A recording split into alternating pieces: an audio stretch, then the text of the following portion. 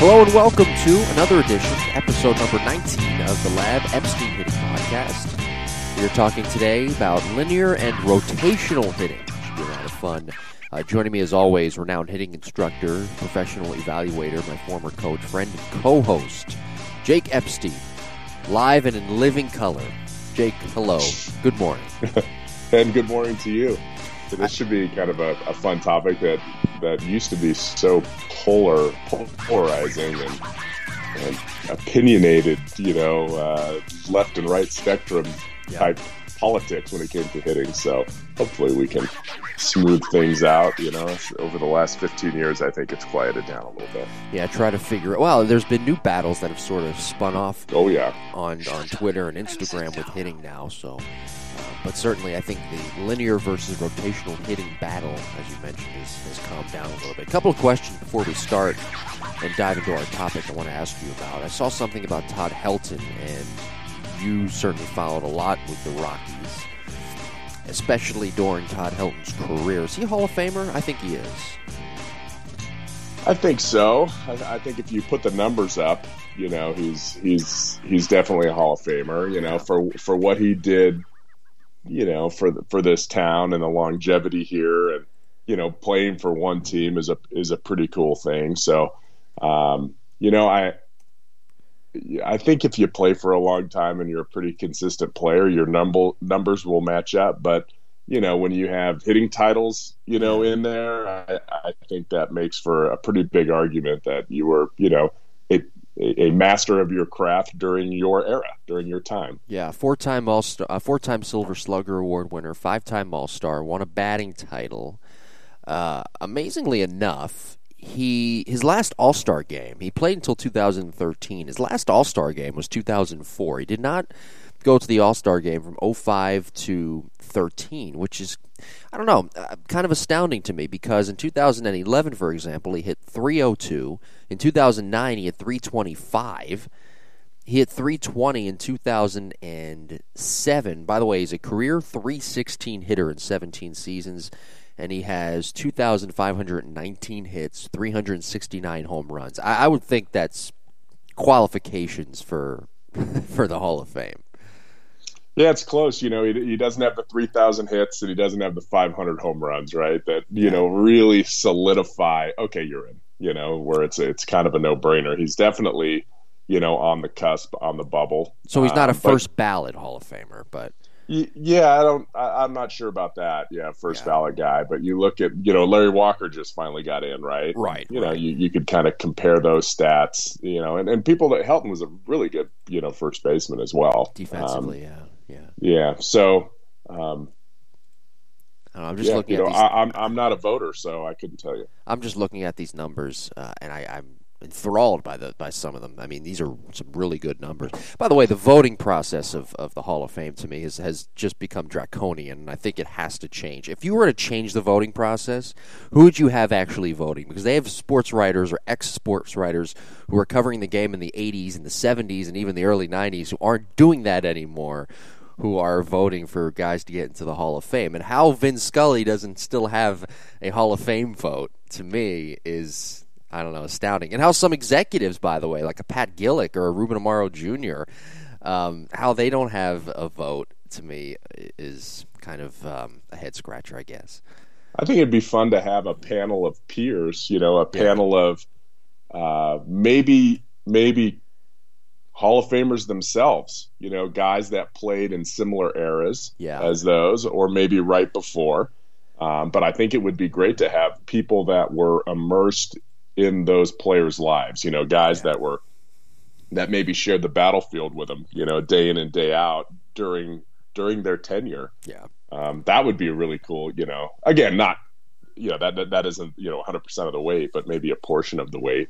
And getting back to Helton and not making the All-Star team, that was a time of really big home run hit, first baseman. Good point. And he wasn't, late in his career as he got a little bit older, the home runs weren't there. He didn't have that power, and he's playing a home run position. He's playing a home run position, at elevation, where guys are expected to really hit 40 home runs. And he wasn't doing that. And so, he got passed over by guys that, really were paid for power. Yeah. All right.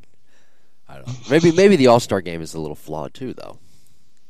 I don't know. Why? Because the Yankees always vote.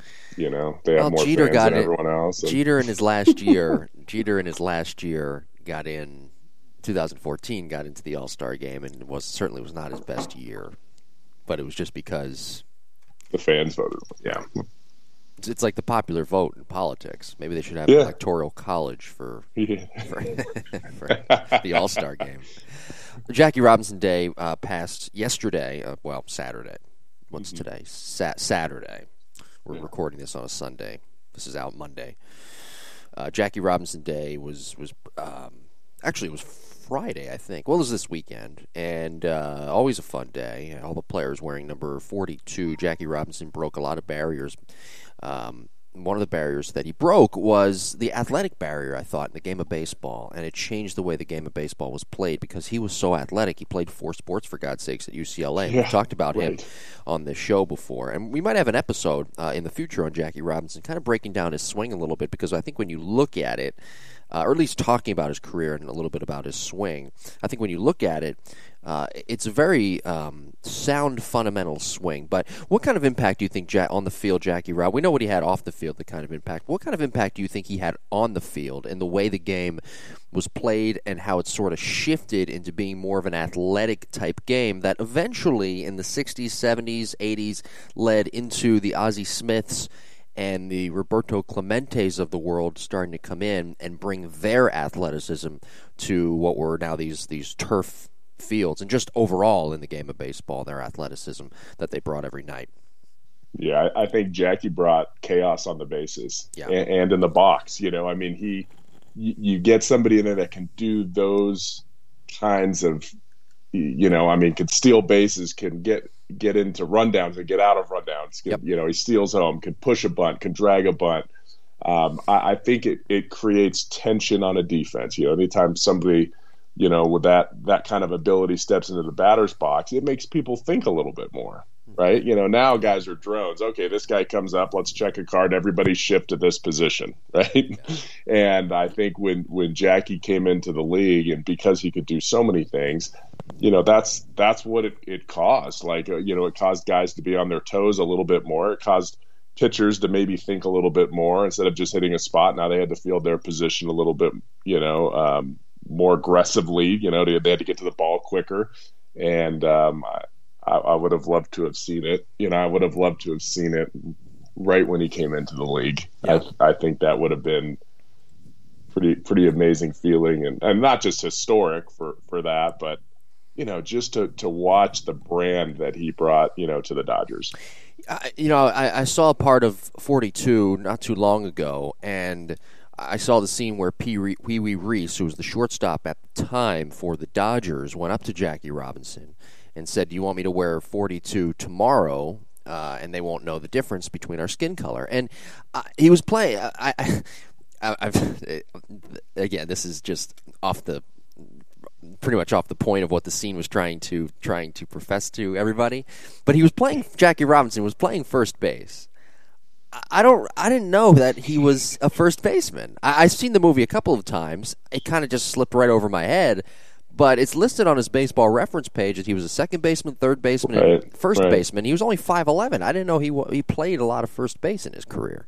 And neither did I. You know, when I watched that scene, and whenever I see that scene, I think of, you know, when I was just watching some baseball the past few days, and everybody is wearing number 42. You know, and it's so cool because it is the same thing, and you think to yourself, who is that? Yeah. Like who's hitting right now? There's no name. It's just a 42. Everybody's got a 42. Yeah. And then that scene is so historic, and that's a great movie. Yeah, I'd be remiss to not mention that Chadwick Boseman, who played Jackie Robinson, passed away the other day. He passed away on Jackie Robinson Day, and that was some. There's some good symmetry in life, and some at times very, very sad and quite frankly nasty symmetry in life. He died of cancer, so I really everybody talks about him in the Black Panther. Well, I remember him from 42, the great job he did playing Jackie Robinson. So rest in peace to him. Jackie Robinson Day this past weekend, and we're going to try to do an episode later on. probably sometime in the winter on Jackie Robinson and the impact in his career and what he did for the game of baseball. And now we know that he played first base, and he played it more often than not. That's right. We'll have to check out his footwork. Yeah. I don't know. His athleticism, I think, was wasted. And they say first basemen aren't athletes. I was going to say, I mean, why wasn't he playing more of the outfield? Okay, let's get into, I don't know. Let's get into today's topic: linear against rotational hitting. And don't forget to like and subscribe to the podcast. Don't be a stranger. We would love to hear from you. Reach out via email, jimbopodcast21@gmail.com, our social media @JimTara, @Epstein Hitting.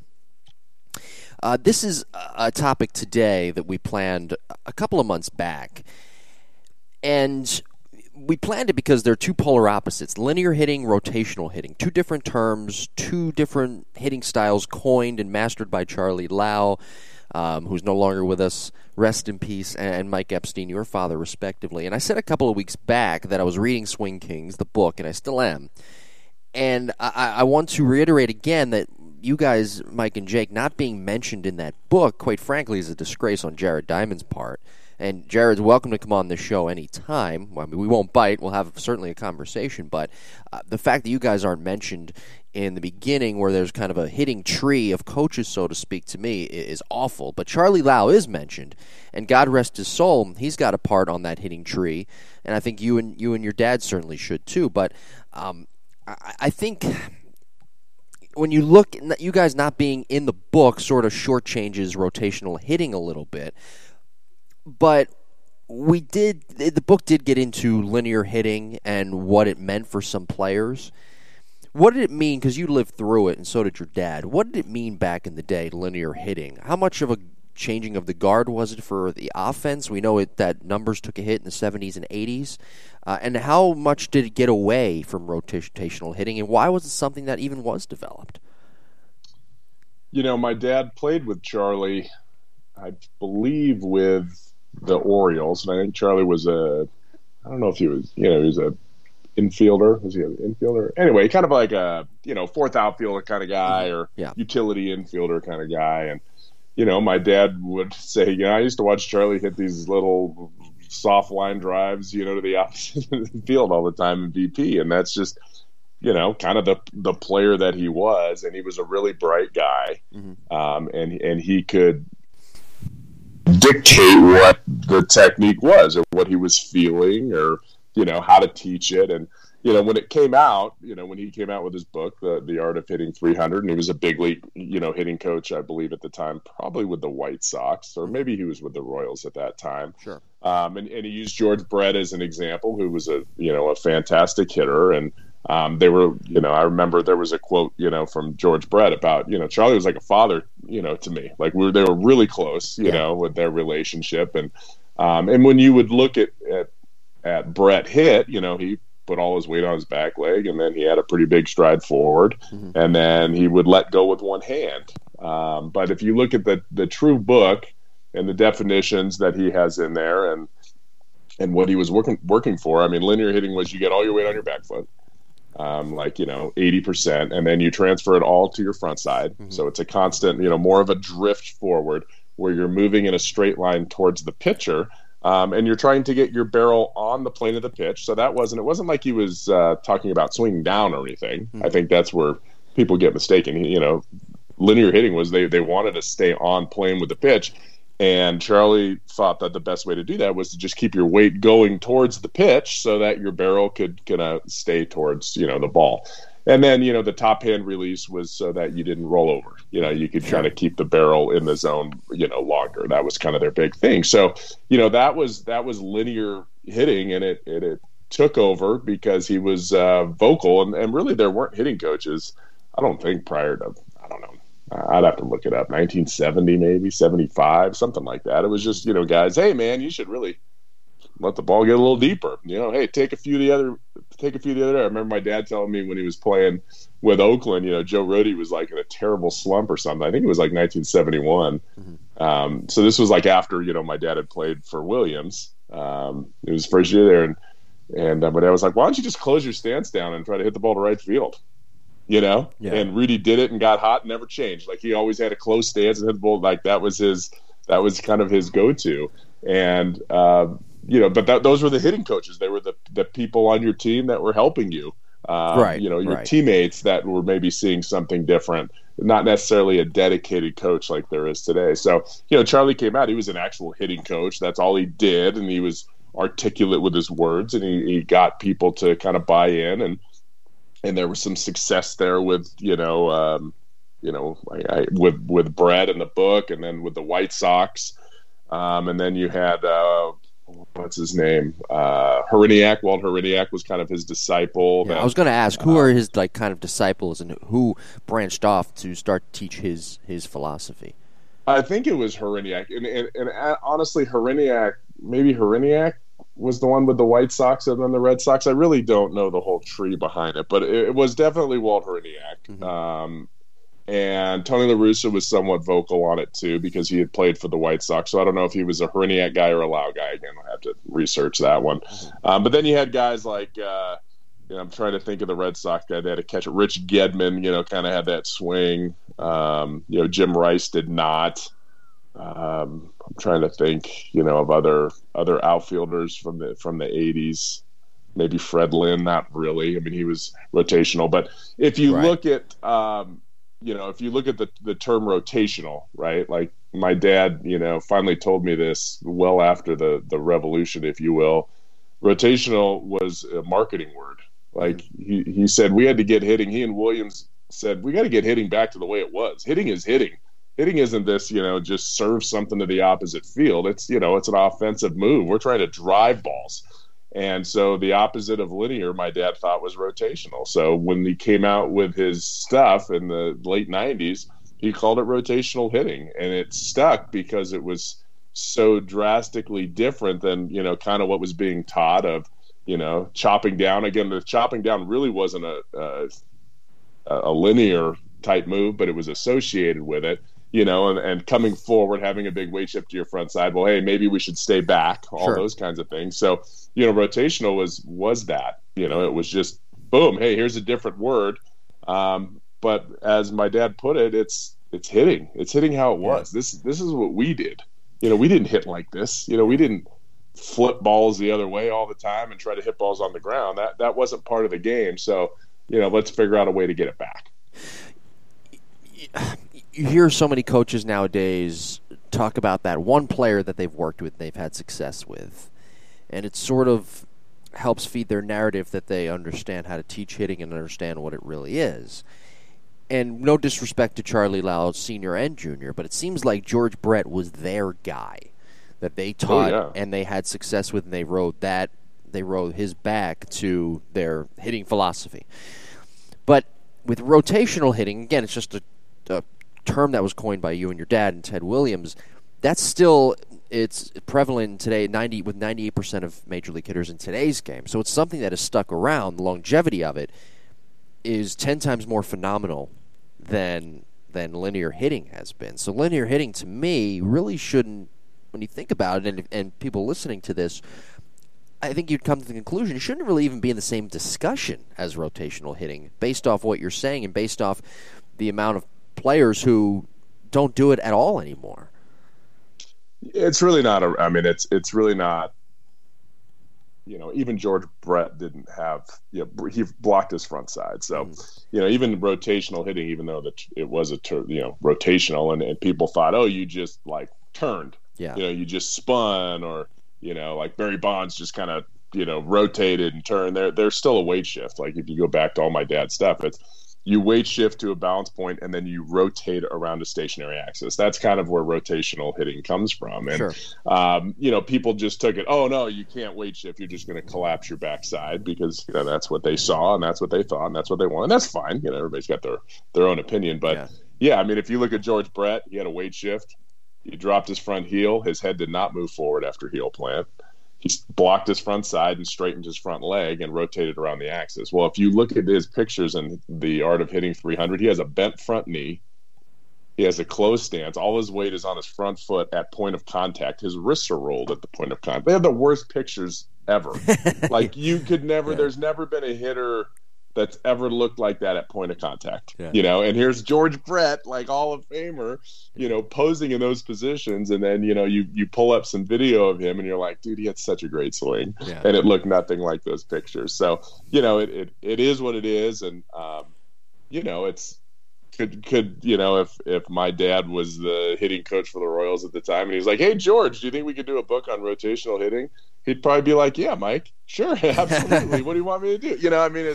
It's kind of who you're around and who you're comfortable with and who you want to help out. So I even remember stuff about Mark McGwire, like because of Tony La Russa. Hey, because McGwire had a one-arm follow-through, talking about linear hitting. I'm trying to swing down and come forward. It's like, well, that's not even linear hitting. Maybe come forward would be. Like, people just didn't really know exactly what it was, but La Russa's like, oh, well, Heriniak and Lauer are my guy, so I'm going to talk to Mark McGwire on this, and so on and so forth. So that's kind of how things go forward. But sometimes you have to take an opposite approach, right? You have to go 180 degrees from something called linear, and that's where the word rotational came from. So let's talk about rotational hitting a little bit. Eb kind of already touched on it, but a couple of key factors to a successful rotational swing: torque, bat lag, hand path, getting on plane with the pitch, rotating around an axis, getting that extension. I'll let you explain what rotational hitting means to you, though. You're the expert here, but what have you and your dad been teaching for years that I just missed with rotational hitting, just to give some more context and the difference between the two? Well, the Ted Williams said three things and that's kind of what he taught my dad. What are the three attributes of hitting? What do all three? What do all successful hitters do? And one was, the hips lead the hands, right? So the hips have to lead the hands, and that is torque. Okay, that is the separation of your torsos.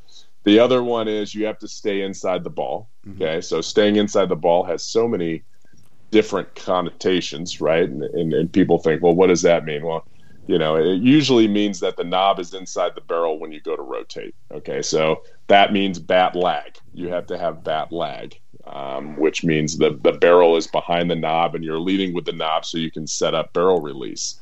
And then the third one is you have to be on plane of the pitch, okay, which is anywhere from a downward angle of maybe 4 degrees, 3 degrees on really high spin rate fastballs to maybe 12 or 15 degrees on some breaking balls. So those were the three attributes. How we teach those attributes consistently is what makes a good hitting instructor. So those were the pillars of rotational hitting, which was, hey, this was Ted Williams. Maybe we should listen to what this guy said versus a guy that was a utility infielder in the big leagues, right? This is arguably the greatest hitter of all time, and people just kind of, I don't know, they just dismissed him because he wasn't loved in the press.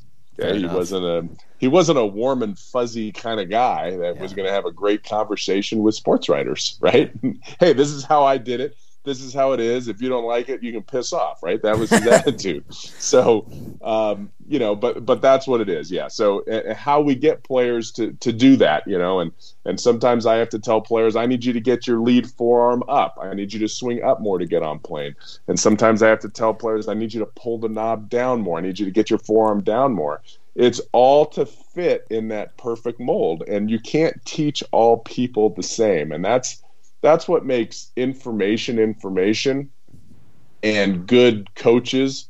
They have the ability to know what the end goal is, to know what those absolutes are, and to get the player to do it. Yeah. And it's different with every single player. So, those would be the obviously the three absolutes. How we get them to do it. I have all my players. I will tell you this. I haven't used the term rotational hitting with any of my players in probably 10 years because of its, it's polarizing, association, right? People, that, just like I haven't said, hey, linear. I haven't said either of those. I just call it hitting. And I'll show a big leaguer, hey, here's Here's A-Rod. I mean, he was a pretty good hitter. Yeah, Okay. definitely. What does A-Rod say to do? He says you got to swing down, you got to whatever, one arm follow through, you got to stay on top of the ball. And then you look at his video and he looks awesome, right? He's coming up through it, he stays behind it.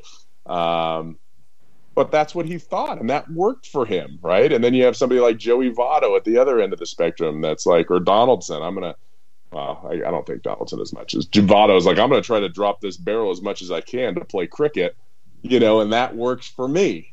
Yeah. And so, I don't know. That's why hitting is so fun, because every player has different things they need to work on, and as a coach, you have to be able to identify those and know what's best for that certain player. I have two questions for you that I'll ask after the break because we've reached the midway point of the show.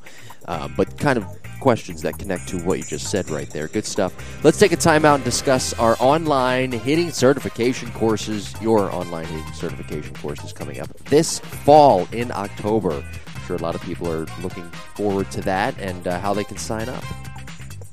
So we're actually doing it in person. The online certification, we've been putting that together and building it, but people love the in-person one. So we are doing the in-person certification training for coaches, instructors. We'll have some high school coaches, we'll have college coaches, we'll have amateur coaches, and we'll have a ton of parents. I would say usually it's mostly a parent that has 2 or 3 kids, and they're like, you know what, I'm going to invest in myself. I got a cage in the backyard. My kids can play. I want to be able to help them growing up. So we'll do that down at the lab in College Station. It'll be the best one yet because of the technology and the facility we have down there. So looking forward to that in October. Again, I know a lot of my guys that have already attended certification listen to the podcast. So you guys can, drop me a line, drop me an email, and I'll get you that coupon code because it's half price to recertify and go through that training again. That's right. So log on to EpsteinHitting.com and visit the Epstein Hitting Facebook page to sign up. Do we ever decide if we're going to do an episode live and in living color? I want to. I got to see if I got enough bandwidth down there. We may have to just record it and then post part of it. Yeah, for sure. Yeah, that's what they'll pay for. They'll pay for the video recording of our podcast. Okay, you're recertified. See you later. There you go. Yeah, just us, having coffee, talking about baseball. Yeah, shooting the shit, as they say. That's it. All right, let's get back to the topic here: linear versus rotational hitting, which you mentioned it just there moments ago. 2 terms that really aren't used all that much. This is episode number 19. I had 2 questions, but the first one I want to ask, you mentioned the new technology that's involved now and how you evaluate a player's swing. How hard was it for you to integrate that new technology with your teachings when all of this was starting to come about? Anything has a learning curve, so just learning the technology itself was the learning curve. I started using video pretty early, and my dad, even in his first videotape, Do We Teach What We Really See?, he stopped players in the torque position when their hips would leave their hands. I mean, every Hall of Famer that you could ever imagine, right? It was like Babe Ruth, and then the time all the way up to like Ken Griffey Jr. Right. When, that was probably the late 90s or so when that came out. And so, I was accustomed to the video. He worked with a company in the late 90s called Biokinetics, and it was in Orange County, California. And I'm trying to remember the gentleman's name. I think it was, I can't remember his name. Is it Tony Statham? Anyway, I can't remember the name, but it was a lab, and they had all kinds of great stuff. That's where all the stick figure stuff came from in his video too. So it took players' movements, put it into stick figures. Tom House was there at the time, so Tom would do like a lot of the pitching stuff, and my dad, they would kind of do a lot of research on hitting as well. And I don't know, like I kind of grew up with all of that around me. I remember coming home one day and Eric Karros was sitting in our living room, and I was in high school, and my dad was going through video, with him of different players and his swing and all that. So When I started teaching in 2003, 2004, I have really good friends on the East Coast, great pitching people, the Pinkman Baseball Academy out there in Northern Virginia. Mm-hmm. And they were like, hey, you should check out this video software. It's a golf software, but it works great. And I'm like, okay. And then, boom, started using, I implemented that right away. So I had been using video, and then all of a sudden Blast comes out, where the sensors come out. I went through all the sensors, right? So everybody sent me Zep sent me a sensor. I'm like, oh, that's really cool. Let's, see this. And then Diamond Kinetics, I had Diamond Kinetics. I was like, okay, this. And then Blast, I just settled on Blast for its ease of use. And I haven't had any issues with it. It's been very easy to manage with my players. So, yes, it's a learning curve because I'm like, okay, this player's doing this. I know in my brain what it looks like when I throw to them. Right, I know what the ball's doing off the bat. I can tell what kind of spin it has. I can tell where the bat goes at point of contact. It goes up too high, it goes down too low. I know, but now all of a sudden I can relate that to maybe what's happening with the bat, right? Because Blast, has it, and then I can chart that back to video and say, okay, where is that? Because Blast does your metrics at contact. It gives you your final metrics. This was your attack angle, how much you're swinging up. This is how much your barrel has dropped. This is whatever, how long it takes you to get to contact. But yeah. I like to see the story leading up to that. I like to see what the metrics are doing from launch building up to contact, because a lot of players can save a swing at contact. Yeah, you can look at my golf swing and be like, oh, he just saved his swing. That's what I do. I have a bad golf swing. I shouldn't say it's bad. It's not technically perfect. It doesn't look like the guys on TV, but I still hit it okay because I have athletic ability and decent hands. Mm-hmm. But that's not what you're supposed to do. So you either shoot really well, and then some days you shoot terrible, right? There's no consistency. So baseball players do the same thing. They can save their swing at the last second. So, I use that technology to be able to see what the story is before contact. Every action has an equal or opposite reaction, right? So if a player dumps their barrel early, they're probably going to have a flip at the end. Mm-hmm. Well, if they hit the ball between those 2 points, Blast might tell you that it was just fine. Yeah. But it wasn't just fine. So when linear hitting came to fruition in the 70s and the 80s, who were some hitters that, and you mentioned some already, but who were some hitters that you could think of that were linear hitters? And if they implemented more of the Ted Williams style of hitting, how much better could they have been offensively at the plate? That's a good call. I mean, the guys I think of are Ozzie Guillen, Joey Cora. You had, somebody like Harold Baines that was considered a linear hitter. Mm-hmm. You have somebody like Robin Ventura that was considered a linear hitter.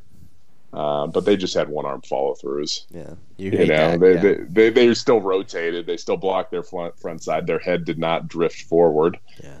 Guys drift forward all the time. They get fooled, right? They get fooled. They get on their front foot. So that's a tough one. I would say somebody like Guillen, right? I mean, that dude was a really great player, and just a,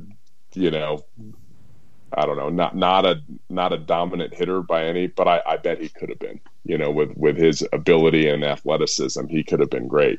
I mean, I really don't know of true, guys that really, I remember Rich Gedman. I don't know why, because my dad, I don't know, maybe the Red Sox were always on TV. Maybe we used to watch Nesson or something like that when I was a kid. We did have like a satellite dish you had to crank when I was a kid. My dad used to go out there and crank it in the snow. It was awesome.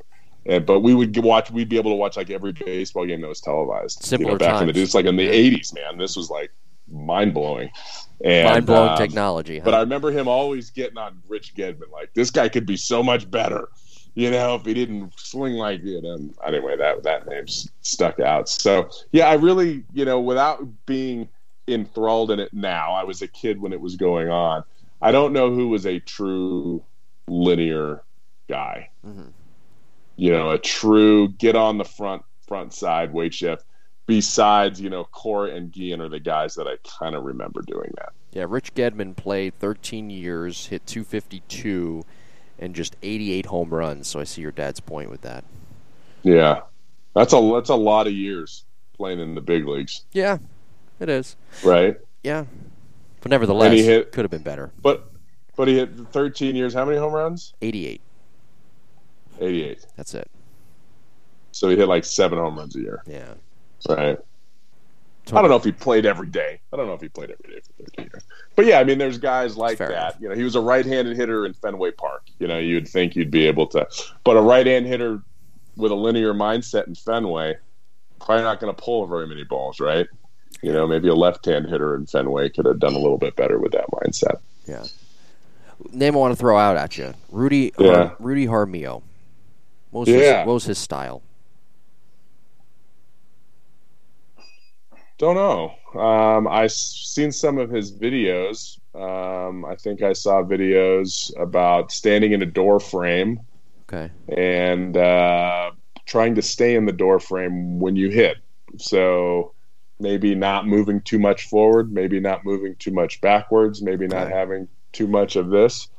I really don't know. I mean, I could make a blanket statement and say that when he was the coach of the Texas Rangers, they had a supplement problem going on with Rafael Palmeiro and Alex Rodriguez, and I don't know who else they had on that team. They had some pretty big guys. So those guys hit. I will say that, man. The Rangers, it was Juan Gonzalez there. Ivan Rodriguez was there.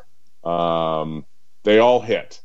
And he did sign a big contract. He was like the highest paid hitting coach when he went to the Cubs. And I don't think he made it 2 years there. So I really don't know. I've never met him. I don't know what he teaches aside from that, you know, one thing, but I don't know what he's doing now. Like he was the guy. I mean, he was like, oh my gosh, no hitting coach ever gets pressed, but that guy was like, he was on fire. Yeah. You know, and you know, I'm not sure what led to. He had great hitters. You know, great hitters a lot of times will make a great hitting coach. What about? And then when those hitters aren't there, then you know who's the scapegoat. You know, if those hitters move on, unfortunately. Charlie Manuel, what was his style? Because he's known for hitting. And I'll give you. He is known for hitting. I don't know. He's old school, man. Yeah. I think Charlie is a genius in terms of the mental side. So that would be my. I don't think Charlie's the guy that's going to break down video and get very scientific on you. But I guarantee you, Charlie's watched tens of thousands of pitches, tens of thousands of at bats in his career. Yeah. And the knowledge that he probably has in his brain about what pitches to look for, how to attack pitchers, how to create plans and approaches, pregame approaches, I think that's probably pretty great. Yeah. And I'm not sure how many guys are at his level. All right, one more name, Dusty Baker, because he's known for hitting as well. Yeah, wristbands and a toothpick. Like, that's what I think of Dusty. My favorite Dusty quote ever was somebody asked him when he was managing the Giants, you know, why do you wear wristbands? And he said, when I get to a point in my career when I don't think I can step in the box and compete, I'll take them off. And sure enough, he's wearing them now too. He's still wearing them. Yes, he is. Confidence. Again, I have no idea. Actually, I have no idea what Dusty preaches or teaches. I think that's one I have no idea. The one thing that's, because he was always a manager, you know, when I follow them. It stuck out to me is that he liked rhythm. You know, we had a question about that last week, about swaying in your legs a little bit. He liked rhythm, and he would always put on music in the clubhouse. I read this somewhere. Yeah. Always put music on in the clubhouse for his hitters, or music on in the batting cages, and it would help them get their rhythm when they're actually at the plate. So, kind of went to the question that we had last week. I could totally see that. That makes sense. You know, Dusty, actually, I take that back that I don't know anything on it. Dusty, I believe, is the bug squishing phrase coiner. Oh, boy. If that's a sentence. Yeah. I think he was the squishing the bug guy. Oh, boy. Because it was kind of before video, right? So Dusty was like, well, your feet start like this, perpendicular to the batter's box line. But when you finish, they finish parallel to the batter's box line. Okay. We know that energy starts from the ground up, so that must be where it starts from. So turn your back foot. I'm fairly certain his book that he wrote on hitting, and I don't know where it was, is where bugs, squish the bug, that term came from. From little kids, right? It was, probably an 8-year-old kid, and they're trying to get him to use his hips, and they're like, hey, just turn your foot. Boom. There it goes. And I heard it yesterday. I'm back in Denver this week, so I was at my daughter's, softball game, Mm-hmm. and one of the dads is telling the kid, "Hey, make sure you squish the bug on this one." So it's still out there. It's still out there, huh? Still out there. Oh God, it's amazing how it's still out there. I don't get it. It's amazing how that has stood the dust of time, so to speak. Man, squish the. So he just came out randomly and said, "Hey, squish the bug." The dad? Yeah. Yeah. And I don't even think the kid needed to. Like, I don't. The kid was like, her foot was turning. I just think it was like, one of those sayings. Hey, squish the bug, and whatever. Yeah. Turn your hips. Well, but whatever, it's still there. I don't think it's stuck. It was easy. I don't think that gentleman listens to this podcast. I don't think so. I think he's an accountant. Well, you should turn him on. And probably a good one. Yeah. Yeah. No, I should. Hey, before you tell her to swish the bug, you should take a listen to the Lab Epstein Hitting podcast. that'll win you over some friends at the softball games. Yeah, that's right. Just what I want to hear everyone come up. Hey, can you take a look at? Are you? By the way, do you sit in a group with people, or is it just you and your wife that sit together, or do you sit like in the outfield? I play with a kid whose dad was kind of a nut job, although he worked at a place where I interned years later. Good guy. He's retired now, I think. But he used to sit he was crazy about his son in baseball. I mean, he was the kind of the definition of the crazy dad. Good guy though. But he used to sit in the outfield all alone, all by himself, and watch his son play. I think I'm going to adopt that someday. Where do you sit? Are you are there cliques? Yeah. There's always those cliques that break out too at these softball and baseball games. Yeah, my dad, that's where he and Bruce Bochy became really good friends, was they would hide down the left field line at our high school games, when I was playing, and Greg was a year younger than me, Bruce's kid, they just kind of hung out all by themselves. Yeah. And, I actually help coach because I want the kids to learn the game a little bit, where to throw the ball, how to hit a cutoff, how to take leads, how to read pitches out of the hand for wild pitches and things like that. So I'm there actually. I'm helping out when I'm in town just to kind of help spread the knowledge of the game to the kids. The coaches kind of know what I do, but they're really good about not harping. Hey, can you get this player to do this? And so with little kids, hey, try this. Put your hands here. This is what the problem is. But I really enjoy that coaching because it's more game coaching. It's managing a game and getting kids to learn the fundamentals, which base to throw to, where to cover. Hey, where are we going with the ball here? At that young age, they have to learn somewhere. And girls don't watch a lot of baseball growing up, so they don't really know. Runners at first and third, hey, we need to get it out here. You're 10 years old. You're not going to throw that runner out at the plate. Right. We're not let the ball. So, I'm teaching them, like, they know what let the ball carry you means now. Okay. Like no other 10-year-old team. Well, maybe there are some good ones that know that let the ball carry you. Wherever the ball takes you, that's where you're going. You're either going to second or first.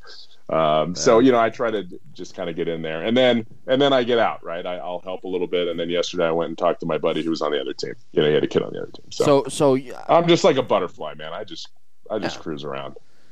Social butterfly. So basically, do they know who you are? I mean, do they know your dad's pedigree? I mean, do they know that he played in the bigs? I mean, they do, yeah. But okay. it's again, it's like 10-year-old softball, so it's great. Like the head coach is, he's just laid back, and Man, he lets whatever I want to do. He's like, if you want to do some hitting stuff, do hitting stuff. If you don't want to do hitting stuff, just teach him whatever you can. Can you imagine if you had a son, what that would be like for you?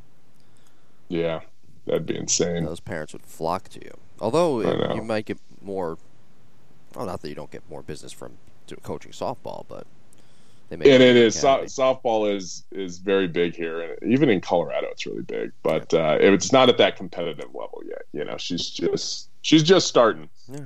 So we did get asked yesterday because she's a pretty good catcher.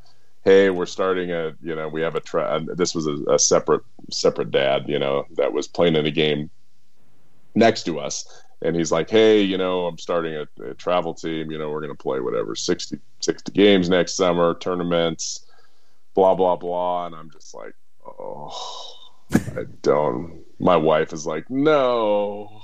My daughter's like, yes. So 60 games. Wow. that's a lot. Yeah, that's 60 games from like March to July, too. Oh, it's not. So it's not June to like August. No, they actually start fairly early here with the travel, and then they usually end by end of July. Yeah, but it's just, I don't know, it's a lot for a 10-year-old kid. Well, be sure to like and subscribe to the podcast and check out our YouTube page as well. The Lab Epstein Hitting Podcast YouTube page. We've got archived episodes up there. One just came out yesterday, in fact, so be sure to check that out. We have clips up there as well from previous episodes. Follow us on social media at Jim Tara and at Epstein Hitting, and our email address, jimbopodcast21@gmail.com, for any questions that you may have. New episodes, of course, every Monday at 9 a.m. We sort of touched on it, but just to wrap a bow up on, before we get to our listener question here, to tie things up with our rotational versus linear hitting. Did we miss anything? Why rotational over linear hitting? OPS, right? I mean, it leads to a much higher slugging percentage and on base percentage because people are afraid of you. Mm-hmm. Why are they afraid of you? Because you got a high slugging percentage, so it leads to more runs.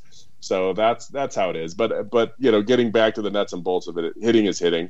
Like, what we're trying to do as a hitter is maximize how fast we swing the bat, how consistent we can swing it that fast, and how long we can keep our barrel in the zone, while making adjustments, as that pitch runs or cuts and whatever. So we want to set that technique to enable us to be successful. Mm-hmm. And then from that technique, once the technique is pretty solid, then it's hey, let's compete and let's train with velocity. Let's train with spin.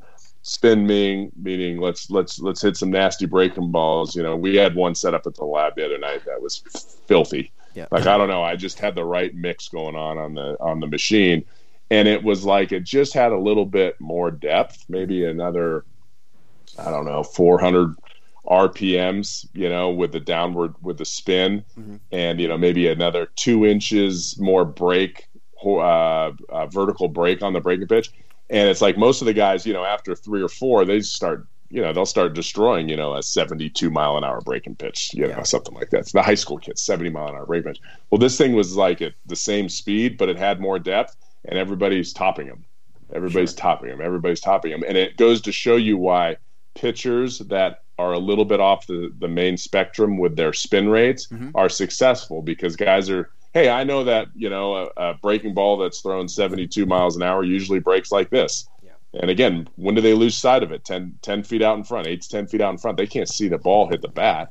So they're predicting where it's going to be. So if that pitch moves an extra inch or two down or an extra inch or two out, mm-hmm. than the norm, all of a sudden it doesn't work. So what am I trying to train those guys? I'm trying to train their brains to, okay, when a guy's got a little bit extra, mm-hmm. right, and now they have these data points in their brain from the muscle memory, now maybe in a game they'll be able to react to it and put it in play with 2 strikes. Yeah. And better yet, take it with less than 2 strikes. And the one thing I love, too, about rotational hitting, about at least what you teach, and we'll get rid of the term rotational after today's episode, but is that you can teach hitters how to make adjustments on the fly, in the box, in between pitches, in the on-deck circle, where with linear hitting, it doesn't seem like, some may claim, but it doesn't seem like that was something that was taught, the mental side of hitters.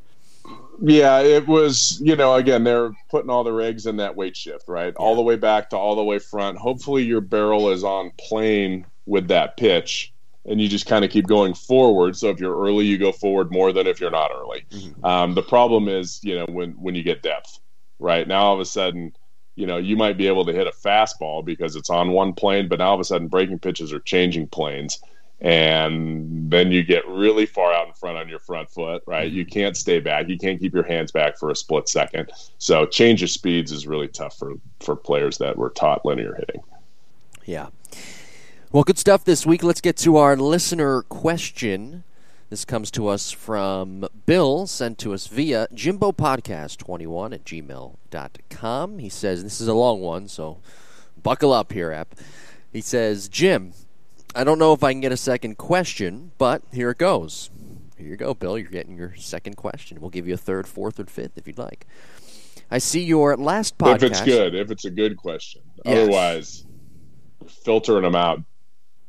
That's yes, because we do get a good amount of questions here, but this will be our one for this week. I see your That's a good one. I'll see your last podcast, or see from your last podcast that I made you curious about the book Swing Kings. That's good. Well, I have the book, Bill, so that's why I'm reading it right now. You do not need to get Jared Diamond. You do need to get Jared Diamond on your podcasts. Excuse me. My question also ties in with your history of hitting podcasts, like the episode, I'm thinking. Diamond talks about the revolution, that's in quotes, in hitting, but it started well before he believes. That's with Donaldson, Martinez, Turner, and Judge and their hitting instructors. As I said in my last emailed question, Mike Epstein and Jake, his son, who made some significant revisions to his father's teachings about hitting, were not given proper credit for their part in the revolution. And this is in parentheses. And revolution, by the way, is in quotations as well. I had always thought you started because of Mike's relationship with Ted Williams, whose book, The Science of Hitting, I still read that book, by the way, was published 50 years ago. I still have it and still read it. It's still a great read. It seems that Craig Wallenbrock predicates Mike Epstein's involvement, predates, excuse me, I can't read today, Mike Epstein's involvement in revolutionizing the teaching of hitting, at least according to Diamond. In the mid to late 1990s, Major League Baseball hitters like Jose Canseco, Manny Ramirez, Alex Rodriguez were hitting like Wallenbrock and Mike Epstein would teach, and their hitting exploits were there for all of us to see. My question, who started the revolution? Wallenbrock, who I never heard of before the transformation of J.D. Martinez or Mike Epstein. Diamond attributes the term bat leg to Wallenbrock, but I first heard it was used by Mike Epstein. That is true. Also, there were some hitting seminars held at Doug Latta's place, the Ball Yard in Chatsworth, California, where Wallenbrock first did his lesson. Did Mike Epstein take part in those seminars in the early 2000s, and did he know Craig Wallenbrock? Please excuse the long email, but I felt that putting my question in context was important. Your podcasts on the history of hitting and Swing Kings got me curious about the evolution of the teaching of hitting. And I am not affiliated with any business, and my email address is just that. Keep up the good work, Bill. Thank you, Bill, for the question. Did you get all that? Jim, can you repeat the question? Yes. Maybe I should have just went right to the question. So first of all, I never heard the name Wallenbrock or Doug Latta before maybe like 2 or 3 years ago. Okay. So I don't know, and I don't know them personally, so I could say that. The revolution of hitting, I mean, those guys, Canseco, Ramirez, did he work with those guys? That's what I don't know if Diamond said that. If Wallenbrock, I always thought it was Wallenbach. I had his name wrong. Maybe it's Wallenbach. Maybe I read it wrong. I don't know. Sorry. No, it says Brock in there, so okay. That's probably what it is. Anyway, Jose Canseco, Manny Ramirez, and A-Rod. Well, I don't think he worked with any of those guys. I don't know who he is. I don't know.